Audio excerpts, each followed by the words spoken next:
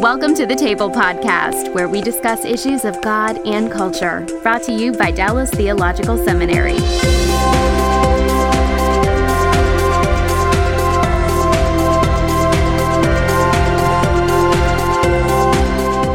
Well, welcome to the Non-Fanners Club. Ramey, that's an interesting image of thinking about how people think about work.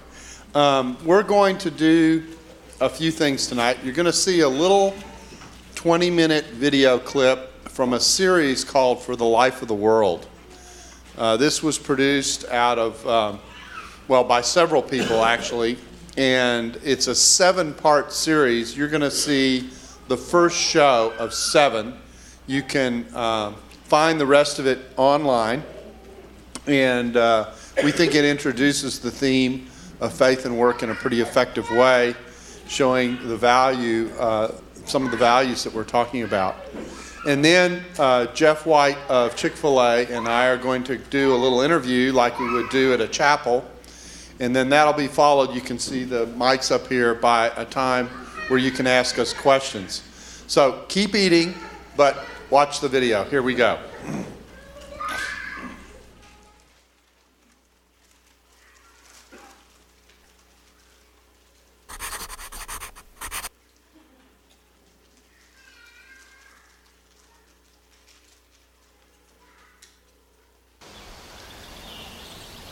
Dear everybody,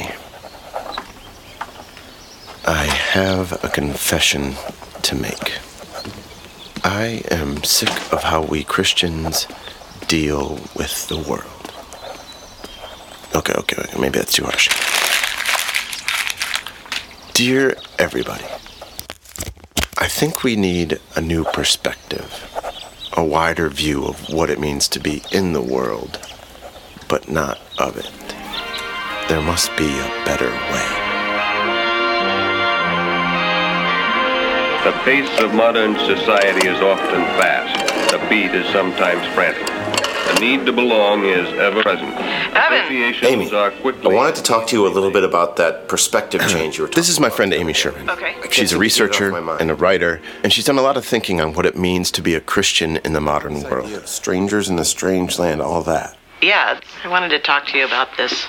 It seems like everywhere you look, it's just a mess. Okay. We've got wars, culture wars, climate change, red state, blue state, you hear what I'm saying? Equality issues. And all we Christians can seem to do is just get caught up in it. And we're supposed to be in the world, but not of the world, but I'm just not sure anyone really knows what that means. So help me out here, Amy Sherman. Sure. I don't even know where to start. I think your first instinct is right. What if for too long we've been looking at our salvation only as a means of personal atonement? God's plan for all things is a grander story than that. What if there's a bigger question? Like, what is our salvation actually for? That's the key question, right there. Did you hear it? What is our salvation actually for? What is our salvation for? For the life of the world? Amy, I think I need to call you back. There's a title sequence in my front yard. Okay. This is the story of the bigger picture. Evan, welcome to Exile. The deeper mystery of faith.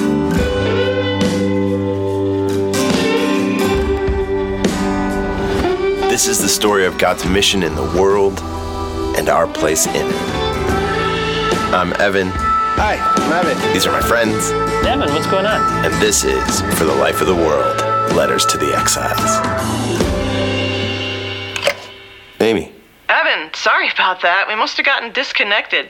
No problem. Where were we? We were talking about the purpose of salvation. Like, what's it for? What is our salvation actually for? Okay, yeah.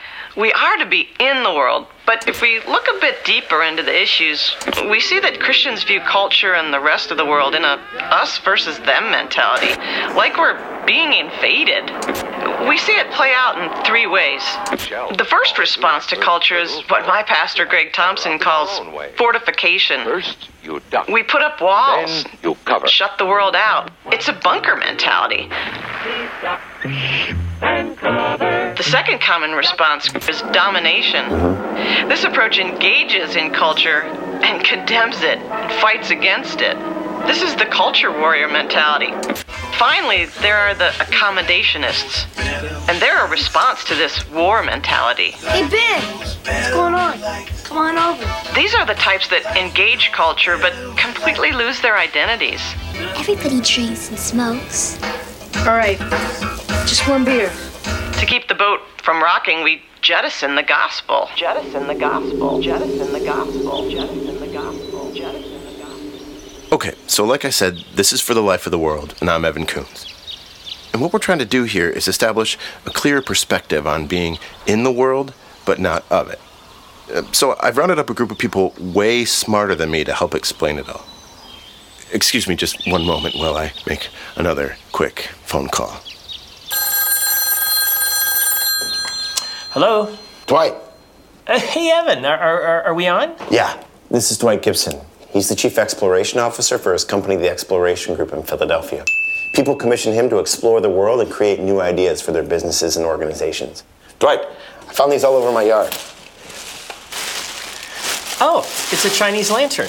Yeah, see what you can find out for me by the end of the episode. How long's an episode? Oh, hey, somebody's here, okay? Listen, I gotta go. Now, for the sake of time, enjoy meeting Stephen Grable through the stylings of my voiceover. Okay, Dr. Stephen Grable is a theologian and scholar. What's up, man? And the editor of the Stewardship Study Bible. Good to see you. He has degrees in philosophy and political science with an MTS, a THM, and a PhD from Calvin Theological Seminary. He's written and edited books on Protestant social thought, Abraham Kuyper, ethics and economics. In other words, the dude knows his stuff. Hey, I got you something. Oh, and when he's not cool. researching theology at Acton Institute, a think tank in Grand Rapids, Michigan, he's bringing me books and sitting in my library. Signs of Jonas. Come on, All right, let's go. And sometimes my art studio. Fortification, domination, accommodation. Man, there's a lot to those ideas. Yeah. I think we need to unpack them a little bit. What do you think? I would really appreciate that, actually.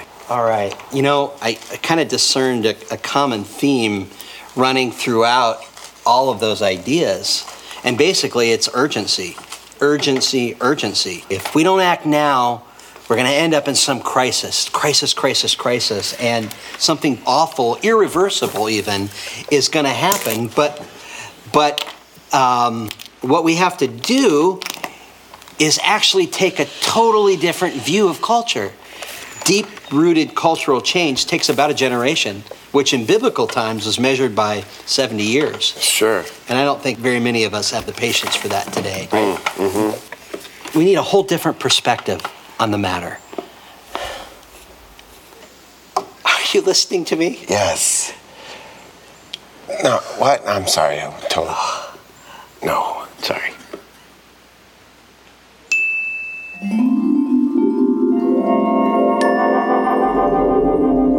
This is something that we forget all the time. That we just fail to remember this, that we're strangers in a strange land. Welcome to exile. Welcome, not home. We're all strangers here, and we're all at points estranged from God, but we're trying to find our way home in accordance with his purpose. It's too abstract. So that's what I'm interested in. How do we do that? You know what, Evan? The best way to understand exile is to kind of go back to the scriptures and what Jeremiah was talking to the children of Israel about in Jeremiah 29. Jeremiah 29 is the prophet's final instructions for Israel, as well as a promise of restoration before the Babylonians came to take them into captivity. It was a routing of the land, and Jeremiah 29:7 is the key. And what do you think he told them to do? Seek the welfare of the city into which I've placed you, and in seeking that welfare, you will find your own welfare. Try that one on for size.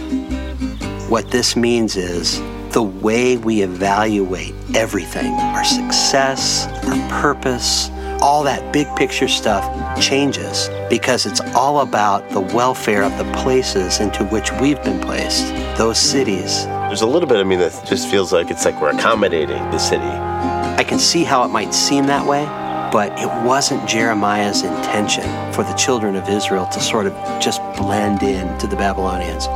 Remember what Jeremiah does before they go into exile? He buys a plot of land, gets the deed to it, and he buries the deed. He buries the deed not because he'll come back and dig it up later. He'll be dead. But he does know that there will be a return from exile. He has hope in the fulfillment of God's promises to Israel. And so he's unafraid to enter into that Babylonian captivity because he has faith that God will realize his purposes, even if this present generation is not around to witness it. Well, that puts some things in perspective. Maybe what God asked of the Israelites in captivity, he's asking of us today. Just like John the Baptist pointed to Jesus and the future coming of the kingdom, so we are pointing to a new reality that's often to the future, even if it's somewhat present right now. We're not the Messiah. We're people that prepare the way. Are we willing to do that hard work? For something we might not even see? For something that we might not even ourselves be able to envision.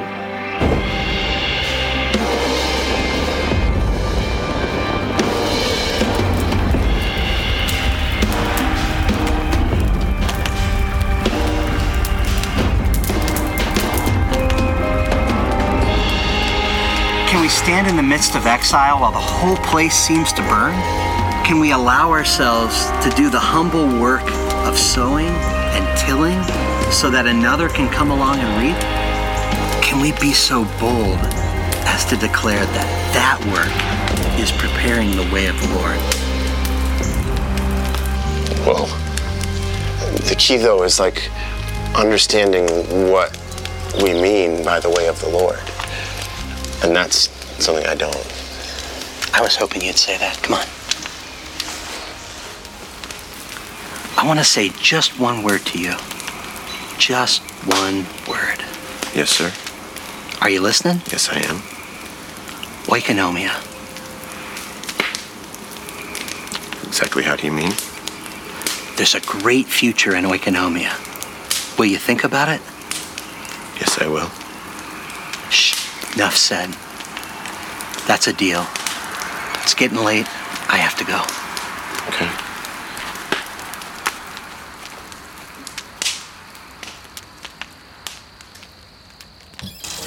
So, to understand the way of the Lord, maybe we need a fresh set of terms, a new language. A new language which is really an old language.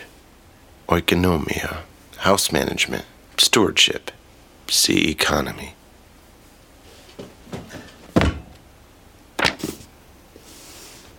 Economy, from the Greek oikonomia, the management of a household, an arrangement or mode of operation.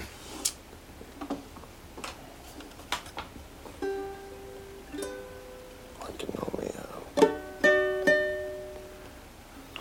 Okay. So there's God's plan, our part in God's plan, God's house, our house management, God's purpose for the whole kit and caboodle, and our work in the nitty-gritty.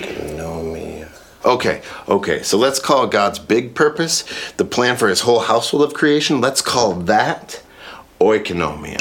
And all the specific areas and modes of operation, the ones that he's designed us to work in, like our families, our jobs, our governments and charities, schools, institutions, let's call those our economies, our house management.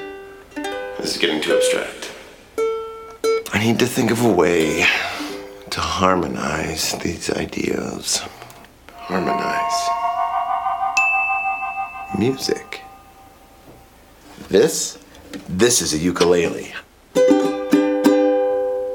You can't play this like you play a a xylophone.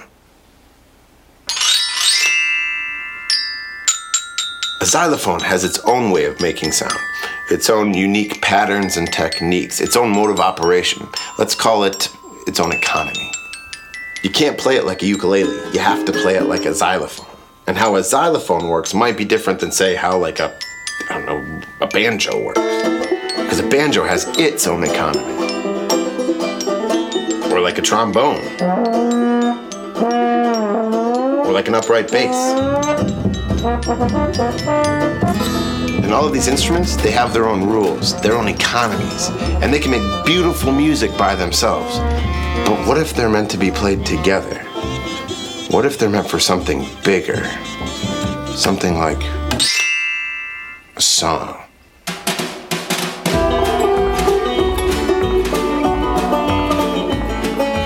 This is God's plan for all of creation. This is how we see God's activity in the world, and this is what we'll call oikonomia.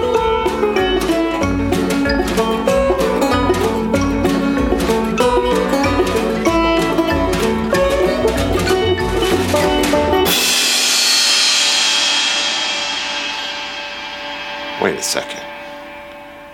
What is the actual song, anyway? Gift. It's all a gift. All is gift. Gift. All is gift. All is gift. In the beginning, a triune God was tripping and flipping and dancing and spilling all over himself. And he said, "Let there be light." Gift. Darkness. Gift. Earth. Sky. Animals. It was all pure gift. But in all that goodness, there was nothing in the material world that could reciprocate. There was nothing that could respond to God. And then enter a gift better than anything else. Crafted in God's own image, with his own breath. Crowned with glory and honor, enter us. And in that same abundance, he blessed us and he said, "Go, explore my world, unwrap the gift of my creation. Bless the world with your own gifts."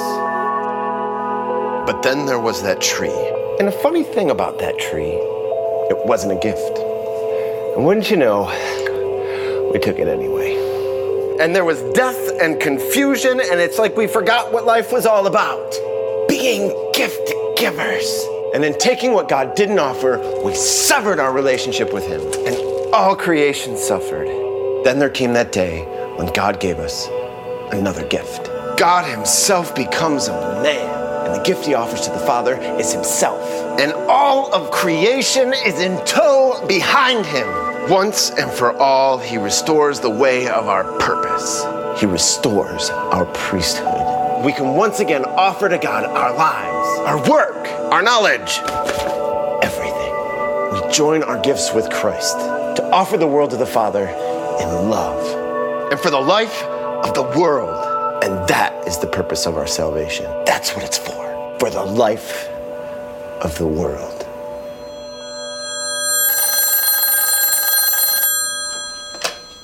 Hello? Hey, Evan, this is Dwight. Oh, hey, Dwight, you're right on time. Hey, listen, the story behind these Chinese lanterns, it's really beautiful. I made something for you. Take this and enjoy. Thanks, Dwight. Something to think about. What does it take to transform a city? Uh-huh. Think about that, okay? Okay. Okay, hey, gotta run. Bye-bye. We'll see you. Transform a city.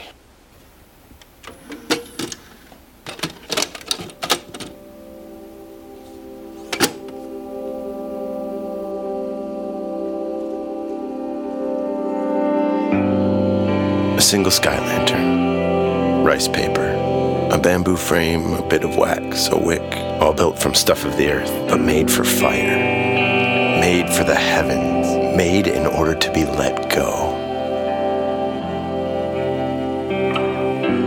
Who are we to be in exile? I mean, how are we to be in exile? Are we to hide, to fight, to blend in? Or can we, even in the everyday things, learn to see our work as a gift to heaven by working for the life of the world, for the good of this city of exile into which we've been sent, For all our work in this world is made of stuff of the earth. Our families, our labor, our governments and charities and schools and art forms, all of it takes place here below, but all of it is pointed toward heaven. All of it is, in a sense, holy. Imagine if all of us offered our work for the good of the cities around us. How might we be able to change those cities? What would it look like if we only understood that our humble work is a heavenward offering? What would our city of exile look like then?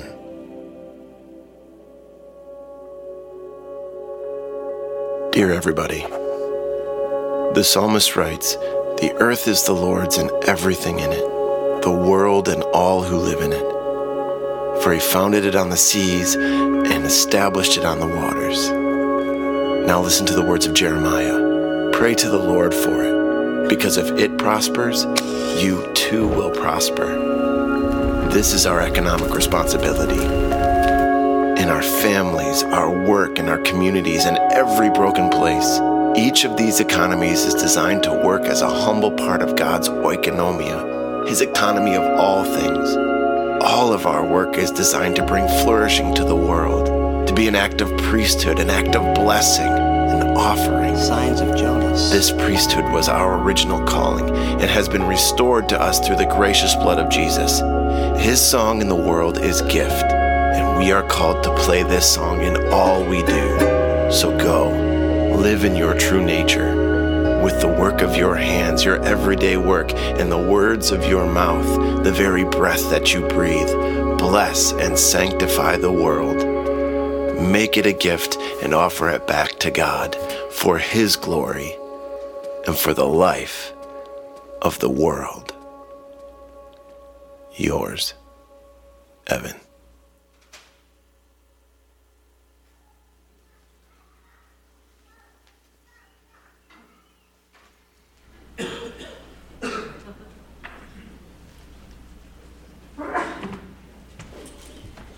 Well, as I said, that was part one of 7 shows that are part of that series that are designed to discuss faith and work. And so what I thought we would do in the second part of our time together is to interview someone who's given his life to his work and has worked hard to integrate faith and work together. One of the problems that we have in the church is that many pastors don't quite know how to interact with and talk about the work that people do, which is where they spend the bulk of their time. And what we do is we create a world that is actually a reflection of a secular kind of thinking, where there's the sacred stuff we do at church, and then there's the stuff we do with most of our life.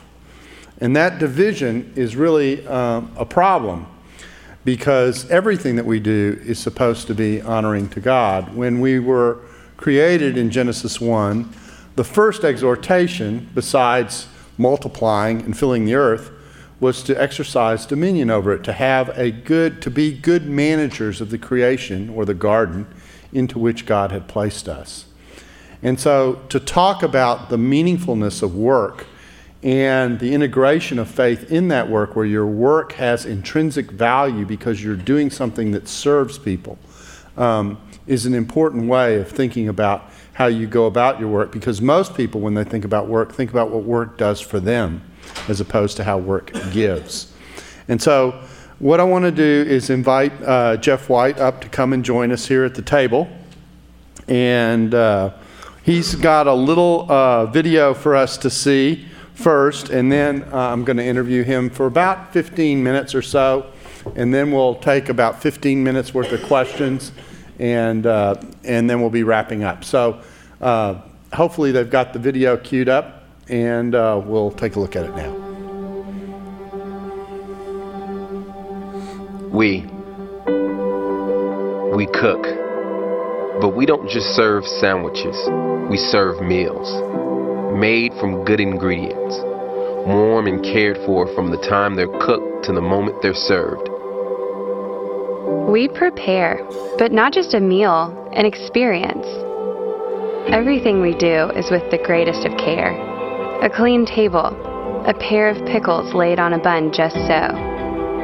Our love is wrapped up in the little things, the in-between things that aren't said but are always felt. We believe with all our hearts that kindness is a higher calling. We want to know people, to nourish them. We love seeing individuals, teams, and communities brighten lives by caring for others. We build on a legacy of one man's pioneering spirit, his faithful stewardship, his vision that being your best requires hard work, that local ownership isn't just unique, it's the best way to do business, and that giving generously can help good to grow. We are more than a restaurant. We're a home.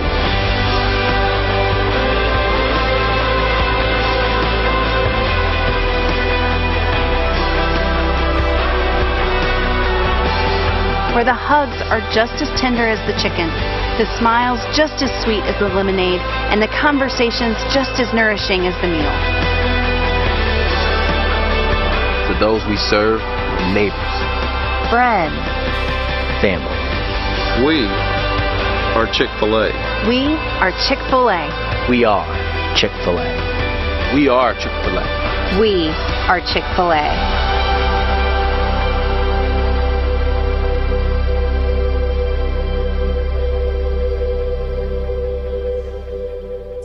And you thought it's just about cows that say eat more chicken.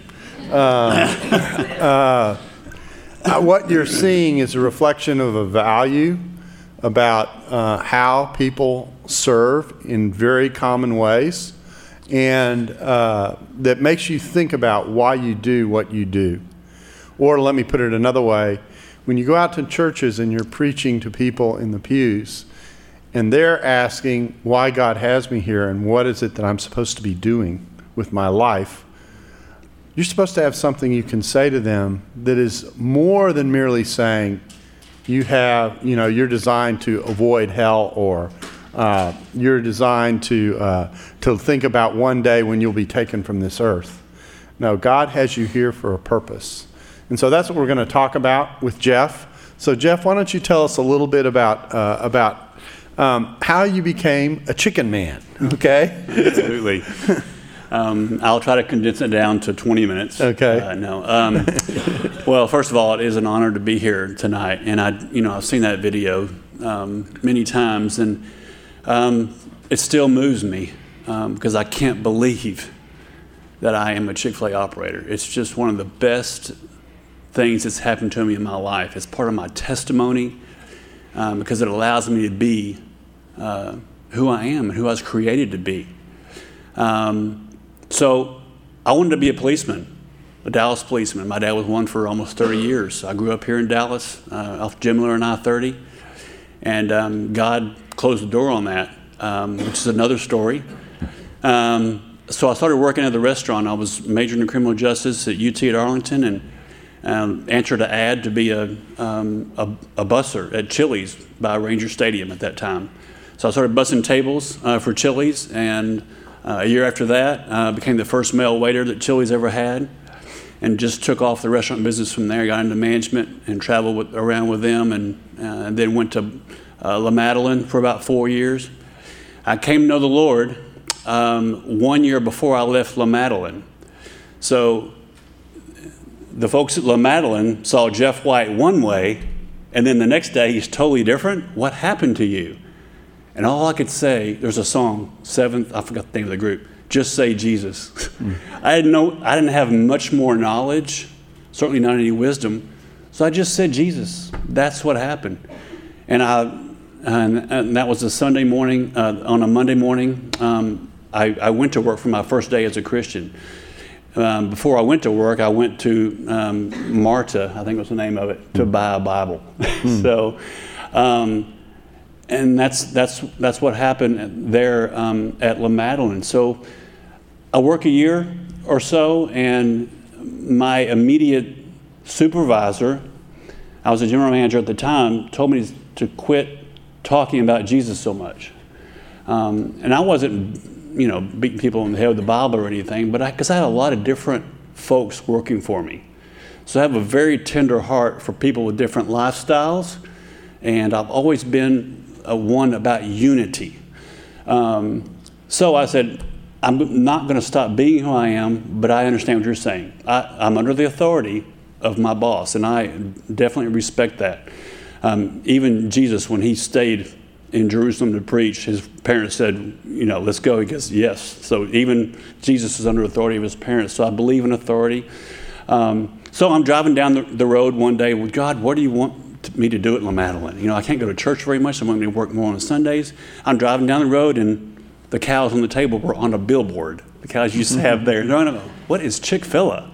I ain't no idea. And there wasn't such thing as the internet, so actually I had to call on the phone and say, what's up with this? And I don't know if, he said, well, you can actually own your own business. I go, I don't have the money for that, and that's a totally different story too. It doesn't cost a lot of money because I was just a regular guy, from old East Dallas. And they liked me for some reason, and they liked my wife, because after they decided to like me, they go, "It's let's see how you guys interact in the interview process." It was like an 8-hour thing with us. It took them 5 months to bring me on as an owner, and they liked me, and they take their time. So that's how the cows. I really love the cows.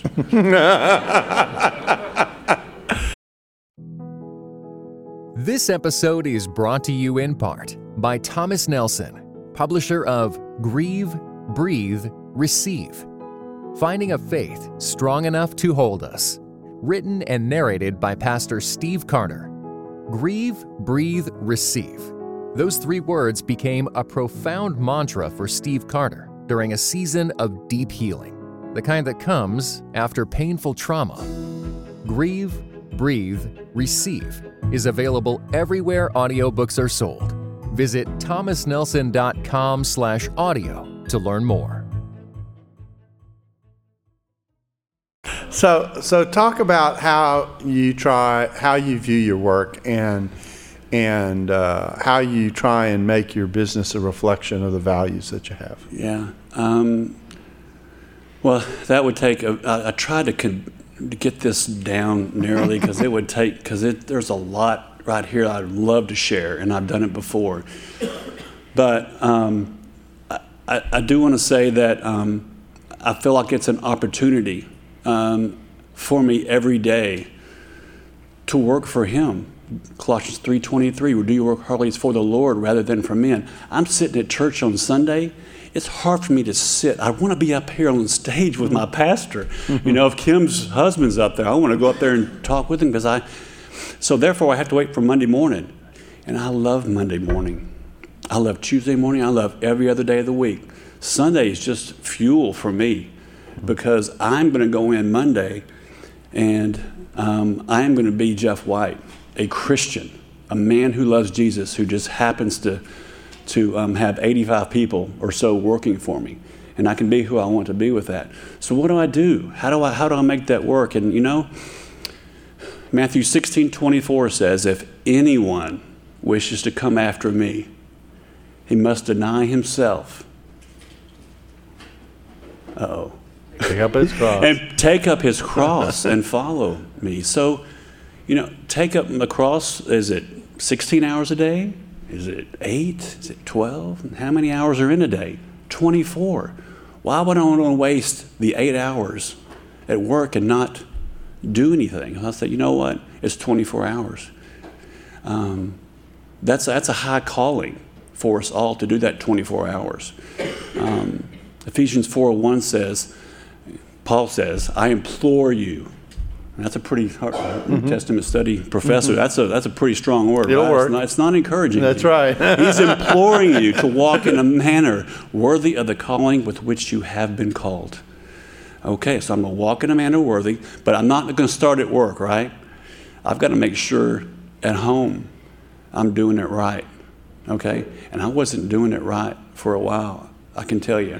My wife had to take me out to dinner and say, your girls don't really want to be around you because you don't have enough patience for them or whatever. So I said, okay, I'm a great businessman. but just don't look at home. You know, they tell you can't be an elder or anything in a church if you ain't doing it right at home. I said, God, help me to be that man I've been called to be. 1 Corinthians 16, 13, and 14. Be watchful, stand firm in the faith, act like men, be strong. Let all you do be done in love. That's my new life verse. I took that to heart. And now I need to teach other men. If you're over 40, you better be mentoring somebody. I'm over 50. So, and that's a calling of mine too, is to mentor. So I take that, my cross up every day. And I'm excited about Monday morning. I am what I am. Paul says that too. I am what I am by the grace of God. So we're in a room full of people who plan to teach in the church. What advice would you give to them as they think about addressing people like you in the pew? And what can the church do better to help you be the person you want to be as you work from Monday to Friday? There's a lot of meat on the bone in Scripture, is there not? Can we get real? Can we talk about things that nobody wants to talk about? I mean, what kind of church is this? The fluff? Mm-hmm. You know, I'm a man. My girls know that if something comes on TV that daddy shouldn't look at, I want to turn. If a girl's not dressed right, if I'm not treating someone as I would want to be treated, Luke 6:31. I mean, it's very important that we walk the walk and not just talk the talk. What would you want pastors to understand about what you do from day to day that they sometimes don't address in the pulpit but could? I really want to understand how to life applicable. Dr. Hendricks, observation, interpretation, application. I think I might have missed one there. Teach us how to apply His Word. You know, as I approach someone who is really, really different than me, you know. If I run into someone who's Jewish and doesn't believe that the Messiah has come, how do I interact with that person? How do I interact with someone who is living the homosexual lifestyle? You know, and I think a lot of that, for me, I look at it in three ways. I want to know how to live my life, how to love well, and how to lead. So live, love, and lead would be the three things I want to make sure that I'm doing right. So teach me how to do those things.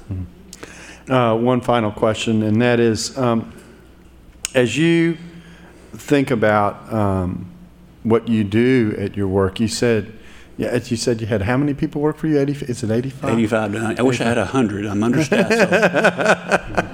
Anyone looking for work? Yeah, come on. So how do you view your care of them? I've heard some people who are managers in business say two things about pastors. I wish pastors sometimes would visit me at my work so they could understand what I do from day to day. And the second thing that I hear is that the people that I am responsible for, that I minister to, are like my flock. I'm there to care for them. I guess what I'm asking you is, how do those two pieces of advice strike you as ways to help you do what you're doing from day to day? I can't believe this, but I wasn't sure if I was going to be able to read this, but I'm going to read a quote. If anybody wants to tell me who it is after, you get an extra 5 Chick-fil-A cards. So you can tell me whose quote this is. And this is how do I do that? I make sure I manage my time, and I control my plate. Okay, so I know what's going to go on my plate for 2016. The first thing that goes on my plate every year is the word no. Okay, I say no. That's what good leaders do. They know when to say no, because I want my time focused on my people, my family, and my people who work for me. If anything has kept me on track all these years, it is being secured to this principle of central focus. There are many things I can do, but I must narrow it down to the one thing I must do. The secret to concentration is elimination. Only do what only you can do, because the less you do, the more you accomplish. The less I'm doing in my restaurants from the day-to-day tasks, things that I used to do in the old days, the business is too complex now. Andy Stanley actually took this from Dr. Hendricks, and he made that big. So this is Dr. Hendricks' quote, and I was blessed to spend many lunches with him over the years at my restaurant, and I knew him well. I was with him the Friday before he went home. But that right there is huge, because if I do a few things, I don't want to say, this is humble, if I do a few things great, I'd rather do that than do quite a few things good. The enemy of great is good.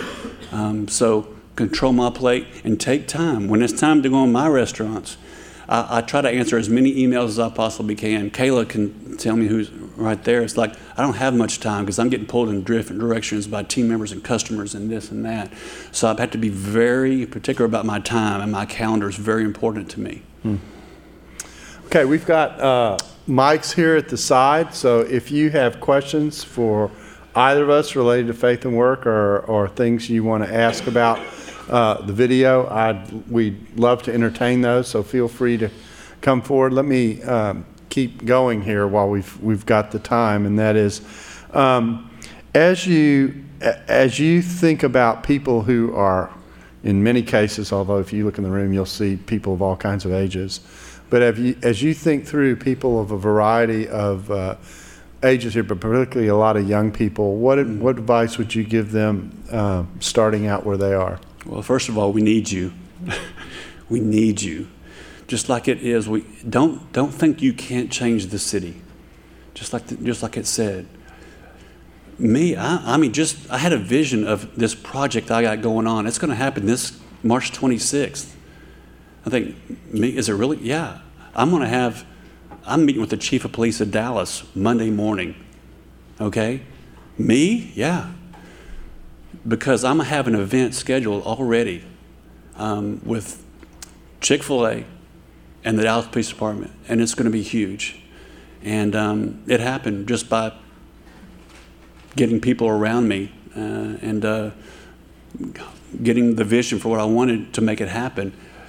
So what are you going to do?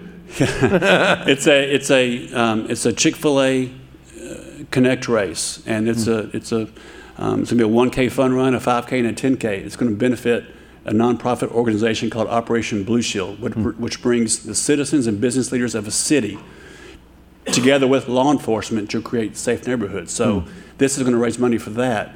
But we're going to have, I'm partnering with Concord Church in South Dallas. My pastor and Jeff Warren from Park Cities Baptist, they've already been swapping pulpits, and so we're going to bring those churches in. We're going to have black and whites serving police officers at Bachman Lake on March 26th.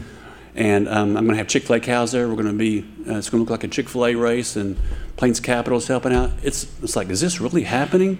Yeah, it is. So are Chick-fil-A cows really fast? Yeah, if we're not eating more chicken, they are really fast. Yeah. All right, over here, Casey. Yeah, Jeff, you had mentioned mentoring is very important to you. What is your approach to mentoring, and what do those mentoring relationships look like throughout the store? Yeah. It's not gonna in mentoring somebody. It's not gonna take up too much of my calendar, because I was very fearful of that. I don't want to have the pressure of every Monday or every whatever it is, So it's a matter of just spending some time with somebody. But what I've done is I've taken the last 4 of my employees came to a voluntary Bible study, because I'm an employer. Oh, don't tell the government that I have a Bible study going on. But I took them through Stu Weber's book, 4 Pillars of a Man's Heart. And we have videos, and there were 4 of us, and now I'm going to have probably 7 or 8 this go around in mid-January. And I actually put it on my plate every Tuesday morning from 9:30 to 11 for 8 months. We did it and went through every chapter. And as Andy Stanley says, if you're over 40, you better be mentoring somebody, male and female. So that for me is just spending time with them and really just allowing God to speak through me to these guys, because I have a lot of Anybody can say they have experience as a married man or anything, but anybody can say, I have experience with that. Well, I have evaluated experience with that. I evaluate my life, and I'm very transparent. And I want people to, I'm ready for criticism. So that's very important. I'm transparent and vulnerable. So they see where I failed in my marriages and my fatherhood and all those kinds of things. I had my wife come to the very last meeting, and she kind of shared with them how I have changed. So if we're called to be Christ-like, we need to be sanctified, and we need to be taking the stuff off, all the sin that so easily entangles us, and fix our eyes on Jesus. So just spending time. So how do you, you talked about your family. You said you had 3 girls, I think 16. How old? 16 to 12, right? 16, 14, and 12. 16, 14. How did you do that? That's exactly 2 years apart. That's nice. Anyway, so you said becoming a Christian changed not just you and the way you work, but also your family life. What did it do to your family life? Yeah. You want me to cry right now? No. Kayla knows a lot of it. Or some of it. And the reason why I say that, Kayla works for me. She's my brand new marketing director, her first event. Thank you. It made me realize how I was falling short at home. God opened my eyes and says, hey, you want to see who you are? Mm-hmm. You dive in my word. Mm-hmm. The word's here. No, I like the paper version. The word's here. You better spend time with me and allow me to speak to you through your word. And you better be ready for criticism for your wife, because she's going to help me. We were putting this marriage together. And I hear people say this all the time, but she really is smarter than me, really. But we have different types of wisdom, and we just work off each other that way. She tells me when to be quiet. I'm talking too much with the girls. But being transparent is really one of the biggest things, What does the culture tell a man you got to be? Strong, right? Forget that. Strong mentally and physically is, I don't care less about that. It's all about being spiritually strong for your family. Because this world, the main problem with this whole world is fatherlessness. I was home, but I wasn't spiritually there. I was physically there, but not spiritually there. But now I'm leading good enough, as Dr. Hendricks' son said at his funeral. His son said Dr. Hendricks always struggled. He thought he wasn't the best dad he could have been because he traveled a lot. And then his son says he was good enough. So I just want to be a good enough dad. Go ahead. Hey, I'm Mikey. Hey, Mikey. So, in my hometown, there isn't a place for kids to have fun.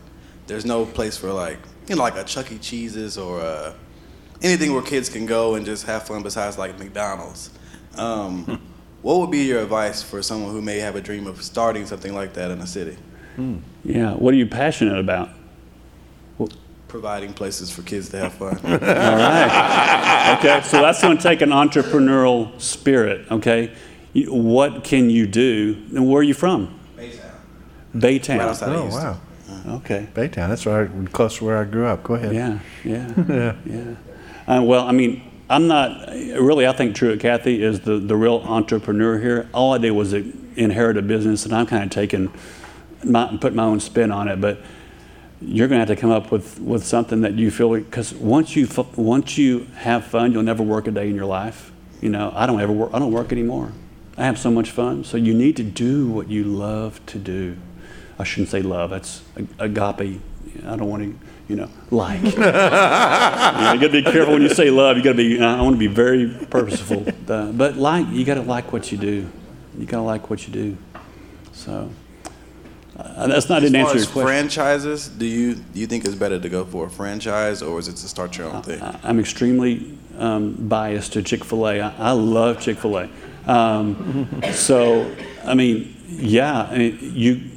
Chick-fil-A's different. We put in where Chick-fil-A will buy the land and so forth. But I think Chick-fil-A is the best kept secret in the restaurant industry, without a doubt, or any business for that matter. Yeah, so I would try to be a Chick-fil-A operator. You know, I think explain the difference between an operator and a franchise. Well, can you do that? It's the same thing. We just became franchisees this year. Oh, okay. Okay, so I'm a corporation, J. White Restaurant Enterprises. Okay. So, whoa. But the IRS says one thing, a different part of the government says another thing. Chick-fil-A's made it through all that stuff, and we're okay. So Chick-fil-A operator was our original title, and now we're considered franchisees because they need to continue to separate corporate from us because there's been a lot of legal things going on. Oh, wow. So I'm a franchisee now. Oh, wow. But I still... Welcome to the party. Yeah. Yeah. So. But you part of what you do is to say that you want to have people to have an experience at the restaurant. So that's more than just walking up, ordering your food, and having something to eat. How do you do that part of the business? Three parts to that. It's operational excellence. You walk in the door, and we want to give you the basics. Good food, served quickly in a clean environment with attentive and courteous team members. We want that to be, which is actually a lot more than a lot of other places do. If we can do all that in one shot, and it's very difficult to find people that want to serve guests because it's really hard. Kayla, could I give you many stories? That's the first part. That's the basics to me, and then you got this other pillar of the business called second mile service, based on Matthew 5:41. If someone forces you to go to 1 mile, go with him too. We want to anticipate guests' needs. I see a mom in the parking lot with a couple of kids and this and that. Go out there and help her. Let's anticipate needs. And then the last thing is emotional connections marketing, which is exactly what I'm doing right here. My goal is for you guys to be emotionally connected to Chick-fil-A, and you're going to know that it is more than a chicken sandwich now. It's all about souls, and it's all about me walking into my business and caring very much about that person that's washing the dishes or breading that chicken. I love my people. I know every one of them by name. So that's basically whatever question you asked me, I guess I answered it. Ramey? Yeah, I'd love for you to kind of take us inside your thought process on a couple of things. But one, as you're deciding for 2016 coming up, and how you're going to reach the community or serve really the people around you, Christians and non-Christians, kind of what that looks like when you're strategizing with your team for the year. And then two, just maybe you can't answer this, but what percentage of profits does Chick-fil-A give away? I mean, you guys give away tons of stuff. I've never met a Chick-fil-A person that wasn't handing you something. But that's unusual in business. If you go to return a product, half the time people won't take it back. And so I think you guys are a light, even just for a consumer. But then what are some of the impacts of that? So that you've seen in your life. Yeah. Would you repeat that first part? Because I went back on the... Yeah, 2016, kind of in your strategizing, how are we going to serve the people around us, the city of Dallas, maybe this police thing. What does that look like to sit around a table and have a conversation? To what level of profits are you guys actually giving away in doing that service? Because that's something that's hard for people to think about. That's sacrificial. And then three, and yet you're going to be debt-free this year. You said, Chick-fil-A corporate. So, and three, what are some of the impacts you've seen from that in your lifetime? Yeah, so 2016 for me is going to be, again, very controlled. But I want to really take this race that I've got going, and I want to make it market-wide, Dallas-Fort Worth next year, and then I hope it goes nationwide to where Chick-fil-A's putting on races like this, where we're bringing the blacks, whites, yellow, whatever, all of us, right, together. Because if we can take it back just a little bit of our country back, the rest of it hopefully will continue on that way, because it's not good right now. So I'm in this for the long haul. I don't want to leave here until it's time for me to live as Christ, to die as gain. Yeah, but man, we are put here to do a job. That's why the Lord is not slow about his promise, is he? He hasn't come back yet because he wants more people to come to know him. So my whole deal on 2016 is winning souls for the Christ through chicken. The quickest way to someone's heart is through their stomach, true it says. So, as far as giving away stuff and what it costs, courtesy is cheap, but it pays great dividends. Food is really not that expensive to give away. It's writing the checks and not showing up. I'd rather not do that. I'd rather do this, where I'm delivering food and talking and mixing with the community. And when guests come in, I know a lot of them by name, and I know a lot of faces and so forth. So it is about. I just know a lot of customers that are hurting. So I want to continue to give as much as I possibly can. And I don't count anything I give through the restaurant because it is part of the profits. Whatever I bring home, that's when it starts. You can start keeping tabs on it. But I don't. Generosity, I wrote a whole paper on giving and generosity because it's what I want to do. I want to be very generous, number one, with my time. So. Mm-hmm. So in working with high school, college, and adults, what advice would you give for them? I know you spoke about passion, things like that. How would you diagnose or draw out for either one of you in working with college and adults, high school students, in which to say how to do this type of redemptive work? Yeah, I think every work's redemptive. Yeah. And nothing is, everyone has everyone is a leader. I don't care what your state of being is and what kind of situation you come from. But we are all called to make a difference. Yeah, we did a podcast today with Bill Hendricks on giftedness. And I think young people in particular, as they hit high school, college, they're thinking about what to do with their lives, to understand who they are as people, the way God has made them, what makes them tick, what drives them, that kind of thing, to kind of, in a serious way, put them in touch with themselves.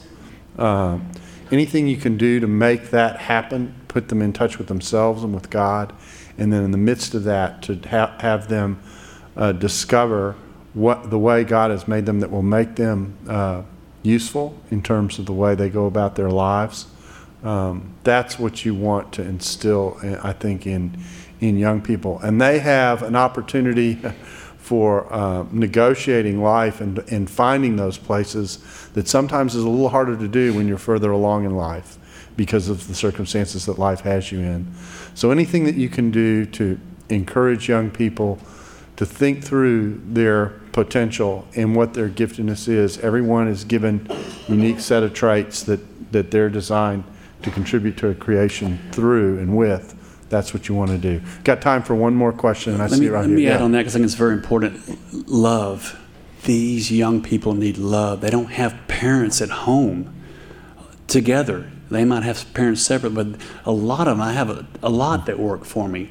They need love, but they need to be taught respect and honor and all of those things because they haven't been taught it at home.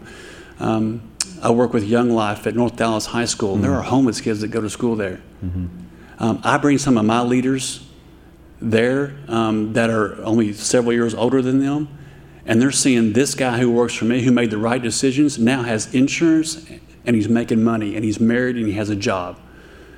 Don't go this route. So I bring my people with me who can really relate to them. But they got to see that the decisions they make today matter for the rest of their lives.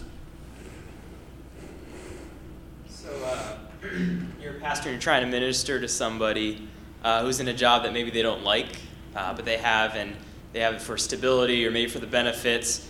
How do you help that person see their work is, their ministry and helping the economy of God when it's something that it's like a 9-to-5 to them? What can you do to sort of bridge that gap between it's what I do and I can do this as a service to God? Yeah, well, first of all, I would say pray. Pray, pray, pray. Pray. If this is not where I'm supposed to be, Lord, take me out. I wanted to be taken out of the restaurant business if I had to be. Show me what I need to do. But I'm wired for the restaurant business. I can't be in a cubicle. I can't be anywhere. I have to be up, walking around, doing things. So pray first. And if maybe it is the right job for them. Maybe they just need to get the right attitude. But they're going to have to find that out for themselves. I don't think there's any excuses whatsoever. You go to work, you do the best you can, and look for a job when you get off. Look for a different job and so forth. But do your best you can where you're at, because that's what God will want you to do. Yeah, I like to say to people, there are very few jobs that don't matter. And I use this illustration to kind of get you to thinking along these terms. I eat Wheaties in the morning, okay? Breakfast of champions, all right? So, sorry, that wasn't Chick-fil-A, but anyway. So what does it take for you to have your Wheaties in the morning? Just think about that. Think of all the levels of what that involves. There's the people who grow the grain. There's the people who make the boxes. There's the people who make the wrappers in the boxes. There's the people who truck the material from one place to another. There are people who build the road so the truck can go from one place to another. There's the people who work in the grocery store. There are the people who stock the shelves, etc. The only reason you're able to have Wheaties in the morning is because all those people have done something that contributes something of value so that you can take that spoon, dip it into that dish, and pull those Wheaties into your mouth and have nourishment in the morning. And I think just thinking about that makes you appreciate the way God has designed the world. He's designed the world in such a way that people do make contributions that on the surface may not seem to be that significant. It'll never be on CNN, it'll never be on Fox News. But it contributes to your quality of life in one way or another. And I think if people come to appreciate that the job that they do facilitates that ability. I mean, I could ask the question, make it more relevant, and your marketing department will be happy if I do. What does it take to have a Chick-fil-A sandwich, during the day? And what are all the steps that it takes? People, some of whom work for Chick-fil-A and some of whom don't, okay? But that sandwich is able, you were able to have that meal tonight because thousands of people did their job. That's part of what you want to communicate to people, because you're trying to communicate the value of the work that they do. And work, when it's done well, is essentially service. And that's what can help people appreciate. They think they're doing a mundane job, but in fact, they're contributing to an oikonomia, okay, not oikonomia, okay, but oikonomia, okay, that is an economy and a way of doing things that makes life more pleasant than it would be otherwise. I think we take far too much of life, too much for granted, and in the process we lose our appreciation for the way God designed the world in which we live in. Our time is up. Ramey, I think you've got some things you want to do, so the floor is yours. Let's thank Jeff for his time. Thanks for listening to the Table Podcast. For more podcasts like this one, visit dts.edu/the table. Dallas Theological Seminary. Teach truth, love well.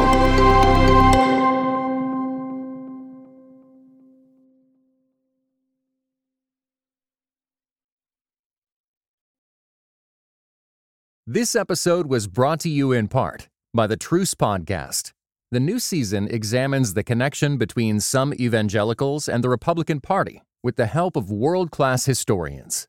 Subscribe to Truce in your podcast app or listen at trucepodcast.com.